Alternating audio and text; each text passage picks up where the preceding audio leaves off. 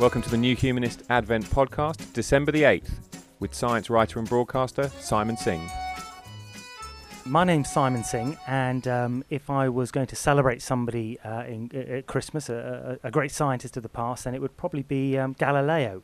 I mean, there's lots of people to choose from, but Galileo's kind of special because he's kind of the father of modern science. You know, he not only invents new ideas, but he invents new technologies. So you develop science, so you develop optics, and when you develop optics, you develop telescopes. And he didn't invent the telescope, but he pioneered it and developed it, enhanced it. And then once you develop this technology from the science, you can use that technology to do even more science and to see even more deeply into space and to understand the universe around us. And if I was going to have a present this Christmas, if somebody wanted to splash out and buy me a special scientific Christmas present, then maybe having one of Galileo's telescopes would be rather special.